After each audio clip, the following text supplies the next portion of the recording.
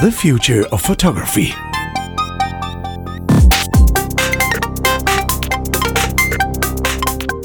Hello and welcome back to The Future of Photography. My name is Chris Marquardt, and with me is the whole gang, as usual.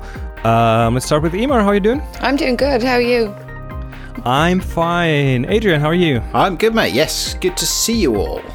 You have a new standing desk, I've heard. Well, I'm standing. I don't have the desk yet. I've sort of built it out of bits of old furniture lying around the house. And wonderful. And currently your imagination.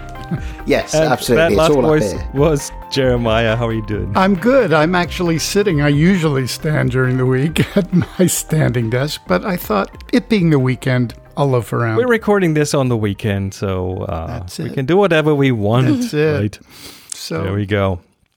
So let's see. We had a few episodes. No, actually, we had one episode about bespoke cameras. That was Adrian's idea of what his ideal camera should be. That was a couple of weeks ago. Yeah, I enjoyed that. And yeah, no, me too. And today it's my turn. I am going to talk you through my, what would I call this? My ideal camera, if it existed. And yeah, let's. Well, that's do we have anything quite ambitious. I went for a niche use case because I thought, well, at least I could imagine that. But an ideal camera, wow, that's well, that's just based crazy on talk.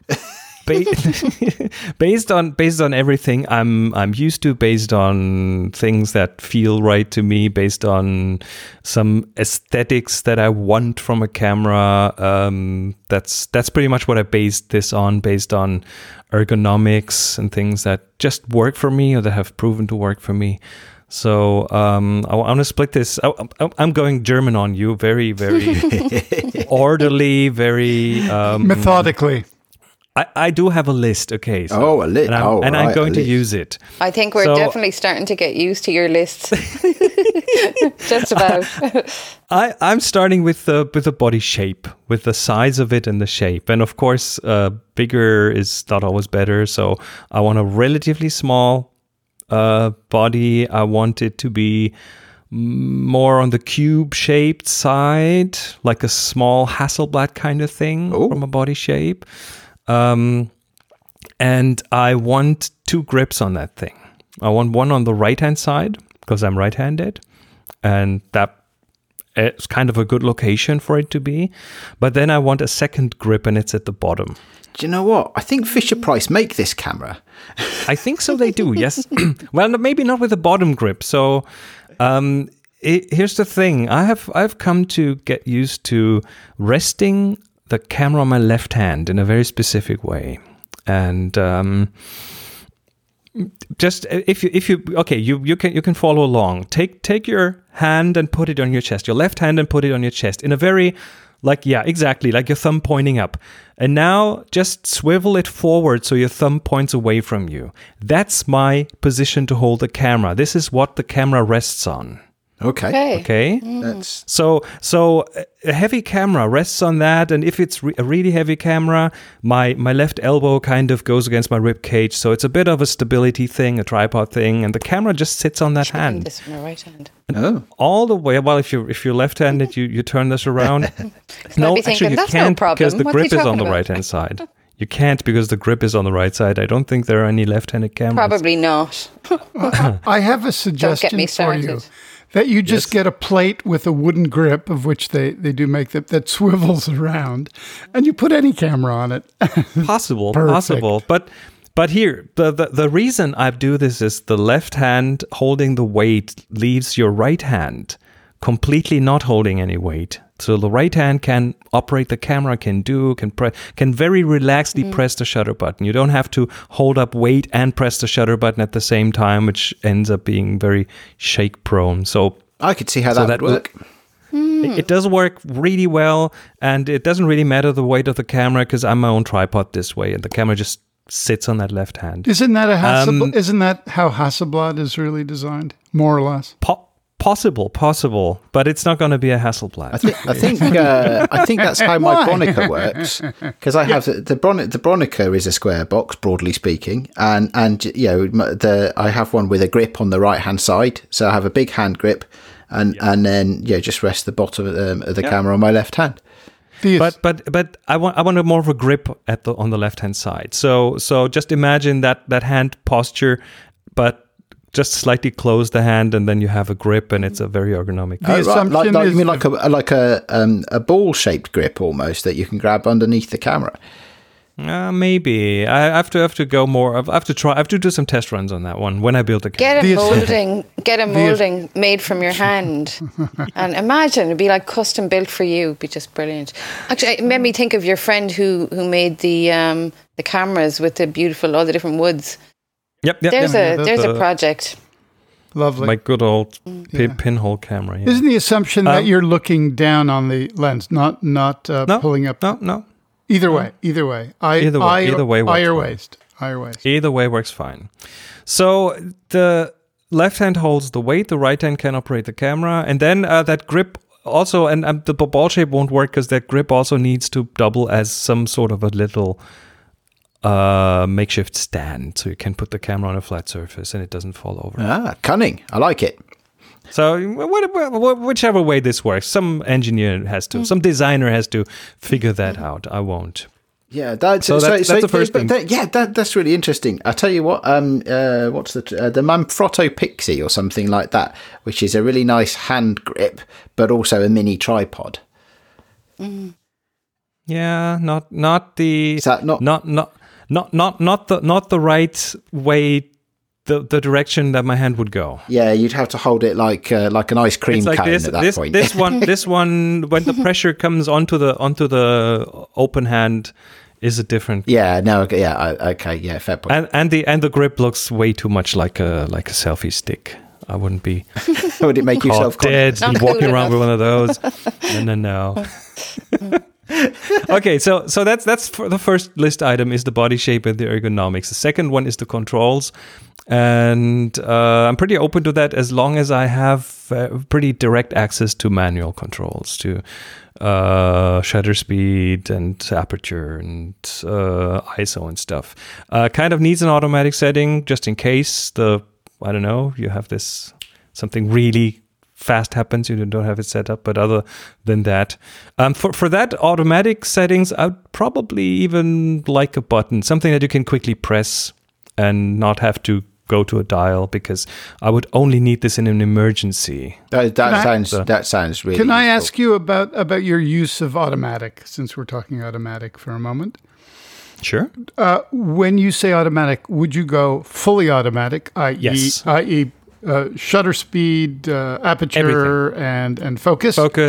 Or white balance, everything. So you wouldn't limit it by, say, this is the ISO, I'm sticking to that, or this is the shutter speed, i.e., I need it fast because something's happening fast, and no, it's whatever. I find that those automatic settings often get 1 out of 3 wrong. Yeah, they're not perfect, but I'm looking at the situation where, I don't know, I come around a corner and a green elephant is hovering in the air and it's about to take off. So I have 3 seconds to take that photo. If that's happening, you've got more problems than taking a photo. And you can tweak it afterwards then, I suppose, even if...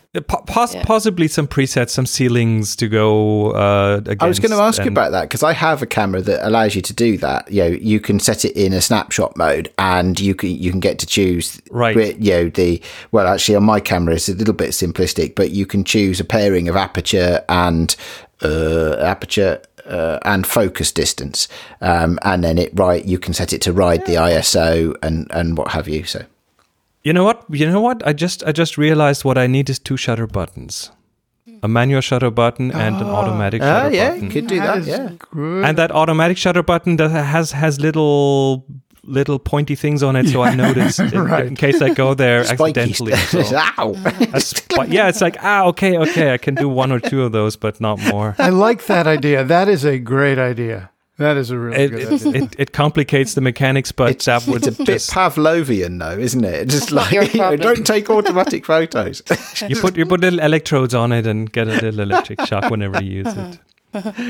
So that's kind of the controls. I'm fairly open to that as long as I can reach everything easily. The third thing is a more technical parameter, and that's the sensor size. And I was going back and forth between 35 millimeters and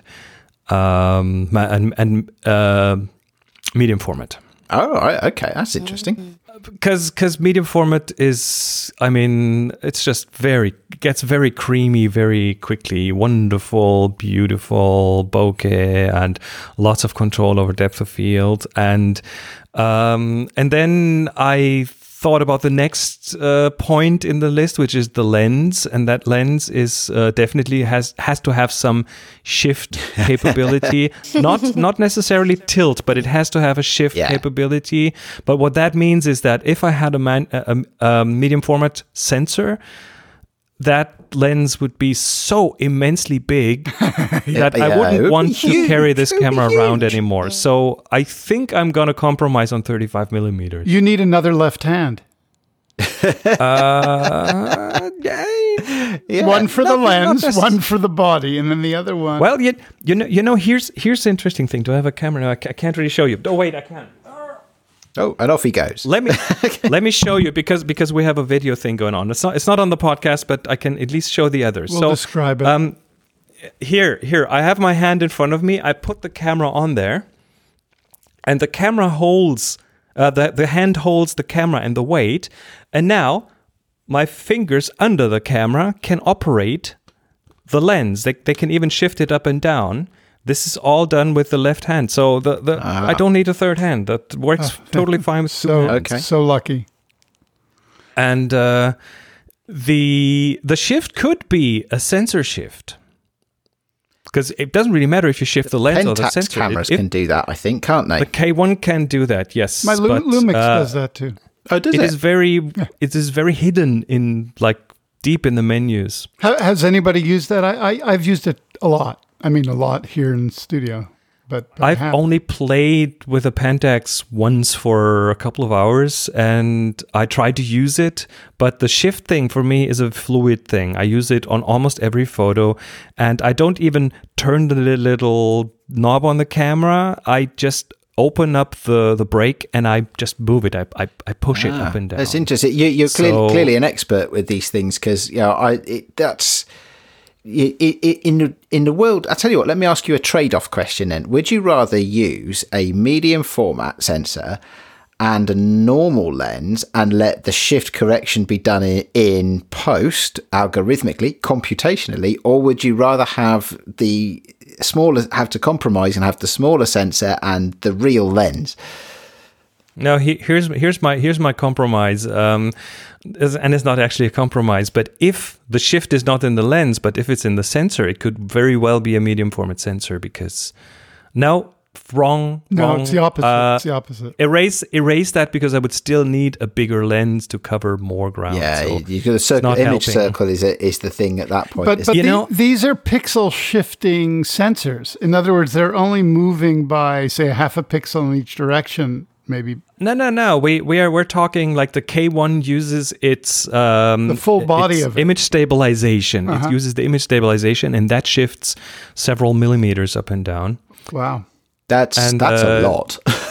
Good for landscape, is a lot. But street photos. So no, I'm still with 35 millimeters. Sensor shift would be cool if that shift is accessible via a rotating dial directly on the body, so I can move it up and down quickly. Okay. That would be kind of the requirement here. Because I don't have a shift lens of any kind, and I don't really have a great deal of experience with them. It is very addicting. I'm quite happy to have that algorithmically in post. Yes, but I need the what you see is what you get nature of it. Okay. I want to see what comes out. Having used both, it's not quite the same in post. Yes. There's something very specific about how the light refracts into the sensor based on the shift and tilt, that when you recreate it, it becomes a visual effect, sometimes very beautiful and effective, but different. It's a bit like doing black and white conversions in post versus shooting on black and white film. You will get a different result. Okay. It's not the same. Or using a monochrome. sensor.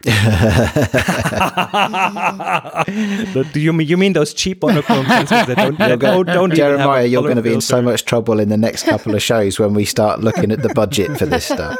Oh yeah, no, don't even bother. And I have some beeps budget too. Oh my budget God. is not a consideration. Not today, it's not. Not today, no. No, because we have to hire engineers to build his camera and prototype it. Yeah. So next thing is the viewfinder, which is another integral part of a camera. You need to be able to see what you get. You need to be able to compose. So a viewfinder. And I was going back and forth. Should it be an articulating one? Should it be an electronic viewfinder? Should it be optical? And I think at this point I'm not opposed to electronic ones anymore. Dude, but you got two shutter buttons. Why not the ability to change? Yeah, but then again, it's a size consideration as well. So I had another idea. What I think I want is an AR viewfinder. So, imagine you have the camera comes with a pair of glasses. And all these glasses do is they have a little square that gives you your view. And there's no fuzz in the connection. It's not a Bluetooth setup pairing kind of thing. It just is connected to that camera and you put it on and you see where you're pointing it. Now, your processing power for that could be in the cloud and very fast. Since we're hypothetical. What processing do we need here? Well, if you are processing, for example, putting some AR object, which is rendered in the cloud, into you are adding new things into my I'm just design. I'm making good use of your. For example, we're in Morocco. We go, the Eiffel Tower. Or a version of would look really good here. I think I'll place it here. And you can just bring it in, set it, photograph it. It's perfectly complete. Well, very strange. This is not about virtual photography of any kind. This is still about the real photography. So I have a question then based on real photography then, Chris. So if you're wearing glasses, you can still move the camera around, can you? And so, because if you want to shoot down low, for example, so what you would see is in your glasses, you would see a view of what the camera is seeing. You wouldn't have to get on put your face in the dirt, to take a shot. That's the point of it. Yes. See, that's interesting. That's just a different kind of electronic viewfinder. That's all it is. It's not an AR or a VR viewfinder. Yeah, not really. No. So a VR, that's why I jumped into that, because it's just remote. It's just a remote, and nothing would make me happier than having that, being able to just look and see it whatever size you want projected on the finished product. For example, the picture of the trees of which we spoke off-site here. It would be great to take that picture and see it actually applied to the actual landscape. It'd be magic. But an AR would be different. And that's why I say an AR would need to be rendered in the cloud to have any efficiency to apply whatever's there into your landscape in a real way. Never mind. Okay. Moving on. This is, you'll get to your bespoke camera. Yeah, your turn. I'm inspired now. It's just Instamatic. Very good. And then last but not least, one thing that I put on the list is haptics, but it's more of a feedback system. Is when shooting with a shift lens or a shift sensor, a lot of this is because I use this a lot because I want to keep the camera level. And so I don't want to tilt it, so I don't get falling lines. Good for architecture, but pretty much good for everything to keep the camera level. And I want a haptic level indicator. So I want to have some haptic feedback, some click, some little vibration in the camera to tell me when it's level. Ah. Like your smartwatch taps you on the wrist, so something along those lines that The same thing would be possible for, like, if it's a shift sensor, to know when it's centered, the shift, if it's in the middle. Kind of a lot of the things that when they are in the middle somewhere, I would get some haptic indication, something that I wouldn't have to look at the camera. You could get the haptic stuff through your glasses, couldn't you? That'd be interesting. They would tap me on the temple. Tell you what it'd be like, when you're reversing your car and if you have the noise about the sensors comes from different corners of the car, so you know which corner of the car is just about to hit my something. car isn't that advanced. My car doesn't do stereo when I reverse. Oh, well, your car probably has a camera for reversing, though. It does have one, yes. Yes. So, and I wouldn't miss it. No, I wouldn't want to miss it. So, but yeah, you can do. There are some cars, and I don't think we have one, but I have been in cars where it has a speaker in different. It uses different speakers in the car to play the beat based upon which is closest to hitting something. Yeah. So while you're backing into that trash can, you're like studying where's that noise coming from. Absolutely. Yeah, this can be very confusing. I mean, it can be just confusing having this remote viewfinder in your glasses while pointing the camera somewhere. I mean, some manufacturers have tried that. I remember Sony had a camera, this little tube-shaped one that had the smartphone as a remote display that didn't have its own display. Oh, yeah. I tried that. Terrible. Good glass, but very bad. But the whole connectivity thing is probably not really that good. What I did use it for is because the glass is very, very good. You could actually send the image, like you could strap it under a car, for example, and be in the car for a stunt, for example, or whatnot. And there were really good uses for it. And I did use it professionally for a while, but the problem was they never really worked out the connection. It was a Bluetooth connection, weak. But when it worked, it was absolutely beautiful. I mean, just startling to have a lens that just generated a signal into whatever sensor you want. That's what I find. That's what I find so sad is that I often see camera manufacturers being really good at making cameras, but then when it comes to the software side, they just can't do it. And I just have a very current example with Canon that is irking me a lot with their new cloud-based system where you can like automatically send your photos, your RAW files directly into the cloud, but it's for some reason it's just not working. So is that because they've just Canon have just released new software as well to allow you to use your cameras as a webcam, haven't they? Yes and no. They have, but it's Windows only. It doesn't work on the Mac. It is not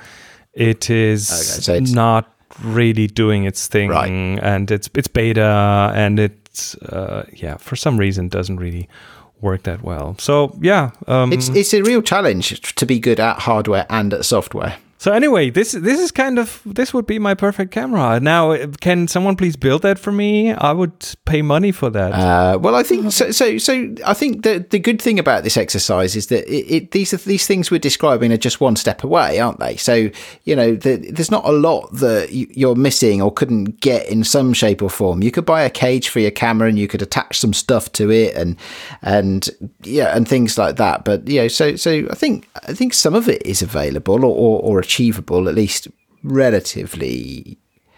I don't know, not in one body perhaps, but relatively. There's bits of it. Well, that's kind of the point, Yeah, okay. I need someone to put all these things together. Is there anybody out there that makes bespoke digital cameras, like the way they make the bespoke analog camera? This would have to be someone who probably puts that on Kickstarter and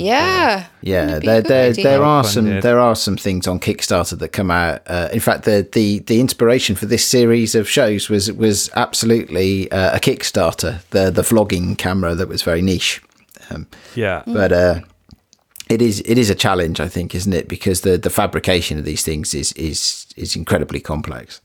Oh, especially the miniaturization, because I think every good hardware engineer with some photo background could probably cobble together something out of bigger parts, out of more bulky parts, out of more heavy parts and more wires and stuff. But if you want to have this in a compact package, then you probably need the power of a bigger camera manufacturer. I think you probably would. Yes, so. Yes. But I like what you've described though. I like the idea of the haptic feedback. I do like the idea of of being able to do the shift stuff. That would be lovely. Yeah. Okay, I think we kind of covered it. So I guess I'll dream of that camera and see if someone wants to make it. We'll find out sooner or later. Let's go into the picks of the week. Emer, let's start with you. You haven't said a lot on this episode, so I haven't.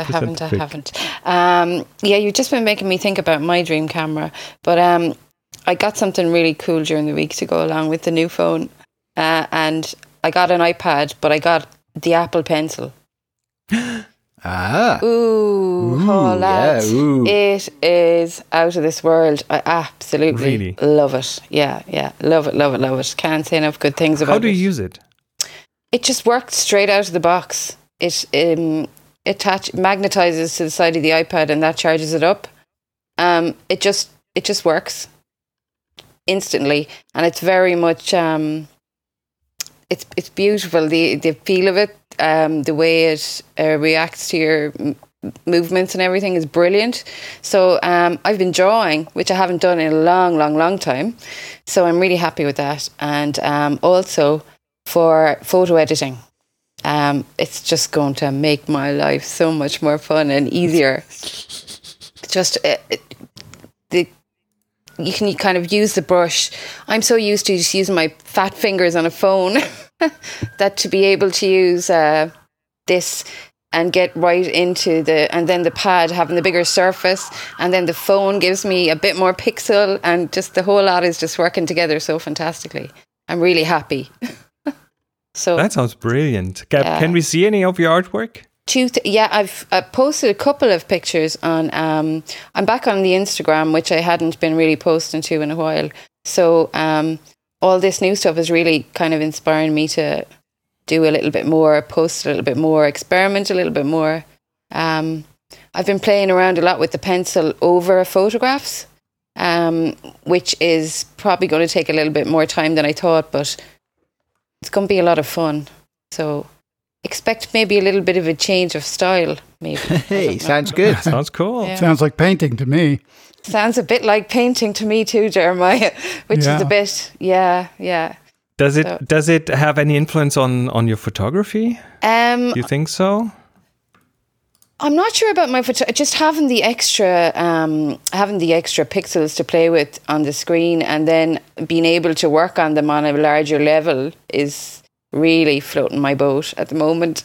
So I feel like the style could change now, and the sketching is really grabbed me again, and I couldn't. I've tried so many times to draw on paper and I just can't bring it, but for some reason the minute I picked up this pen, I just went wow, and I've sat for hours now over the last few days just doodling, sketching, just coming up with ideas, and it's just going to inspire me so much. It's brilliant. They say new tools don't make you a better photographer or painter or whatever, but then they do. I think they do. Yeah, definitely. Well, I was kind of without tool for so long that I think I really did need to boost it somehow, because you can only stretch what you have so far when you have to expand it slightly, So it was about time. And it's all good. Excellent. Sounds like fun. So if you've not got I should be a bloody brand sponsor for Apple stuff, and I'm not. But I mean, if they want to pay me for this, they can. But Okie Jeremiah, what is your pick of the week? Well, since we're talking about niche and desirous kind of objects or experiences or photographs, I thought I would recommend something in LA, very specific, that you don't find anywhere in the world. It is the Museum of Jurassic Technology. I like that. And it is one of the most dazzling and amazing small museums, very quirky. That is, again, itself sort of a little kind of cavernous. You go through these little rooms, but the collections are, basically some of them can only be seen looking through a microscope, i.e., sculptures on the head of a pin,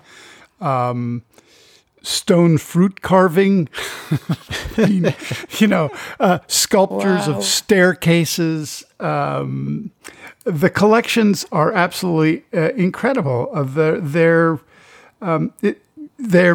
website, which I listed, is pretty amazing. I mean, some of the collections are called, Tell the Bees, Belief, Knowledge, and Hypersymbolic Contagion.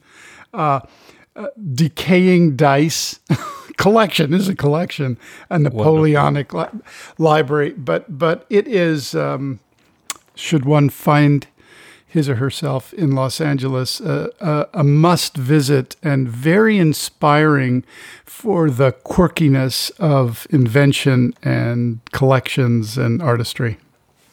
Okay. The Museum of Jurassic Technology. Or I like it. mjt.org. Wonderful. Oh, yeah, so I'll squeeze mine in briefly, and it is a new. Well, it's for tinkerers. You guys probably have heard of the Raspberry Pi, which is a little one board computer, $30 or something, very cheap, but it's a full-fledged little computer. And there was a camera module for it that was very limited, had a very low resolution, only like 8 megapixels, and the quality wasn't really that good. But what they did is they just released a high quality camera module, which is, again, it's a little board with a bigger sensor on it. It's like twice the size now. It's like almost 8 millimeters. It's a Sony BSI sensor. There's 12 megapixels. And it now has a mount for C and CS lenses. So you now have, if you're a tinkerer, if you want to do little computer project with a Raspberry Pi, you now have access to a $50 camera module that's a sensor on a board with a mount and a tripod mount, and you can have exchangeable lenses, C and CS mount lenses. Can you and put it's backwards compatible? It's backwards compatible to older Raspberry Pi. Can you put a Bluetooth in it as well? Yes. Raspberry Pis. There are Raspberry Pis that have Bluetooth, so you can make this into a remote surveillance camera if you want to. I think you've done that, didn't you? I do have HomeKit cameras that look outside in the garden, these kind of things, and they have the old camera modules. They're Raspberry Pi based, so I might go into upgrading some of those. Total surveillance. Better. Now it's just me being too lazy to walk to the window and look what's going on outside. All right, and last but not least, Adrian, what is your pick of? Okay, so mine is an app. I have been this week channeling my inner JJ and playing with a lot of lens flare. So this is especially fun for when you've got you want to take moody photos of people or just a bit of fun, make things look a little bit sci-fi. The app in question, there are several available, I know, but the app I've been using is called Lens Flare, and it's by a company called Brain Fever Media. It's just something I was just enjoying playing with. Normally the challenge with these kind of apps, of course, is to get it to look not like it's just stuck on like a sticker. and to be honest, I'm not sure that I've got it sussed, but it is a bit of fun, and it's just something I've been playing around with on my iPad. So there's it works on the iPad, Ema, so there's a good toy for you. And really, that's it. They do a whole bunch of apps. I think I enjoyed myself so much, I think I'm going to buy one of their bundles off the App Store, which is 10 whatevers, pounds, euros, dollars, wherever you might be, or something like that, and just see if I can have even more of a play and see what happens. But that's fun, a fun app to play with. There you go. Wonderful. Artificial lens flare. So we have another show in the can. This was another episode of The Future of Photography.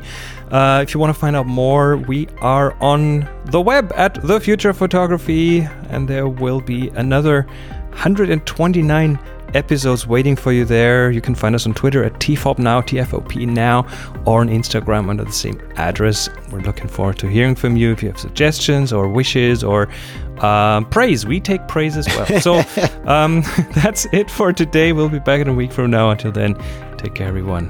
Bye-bye. Bye. Bye-bye. Bye. Bye.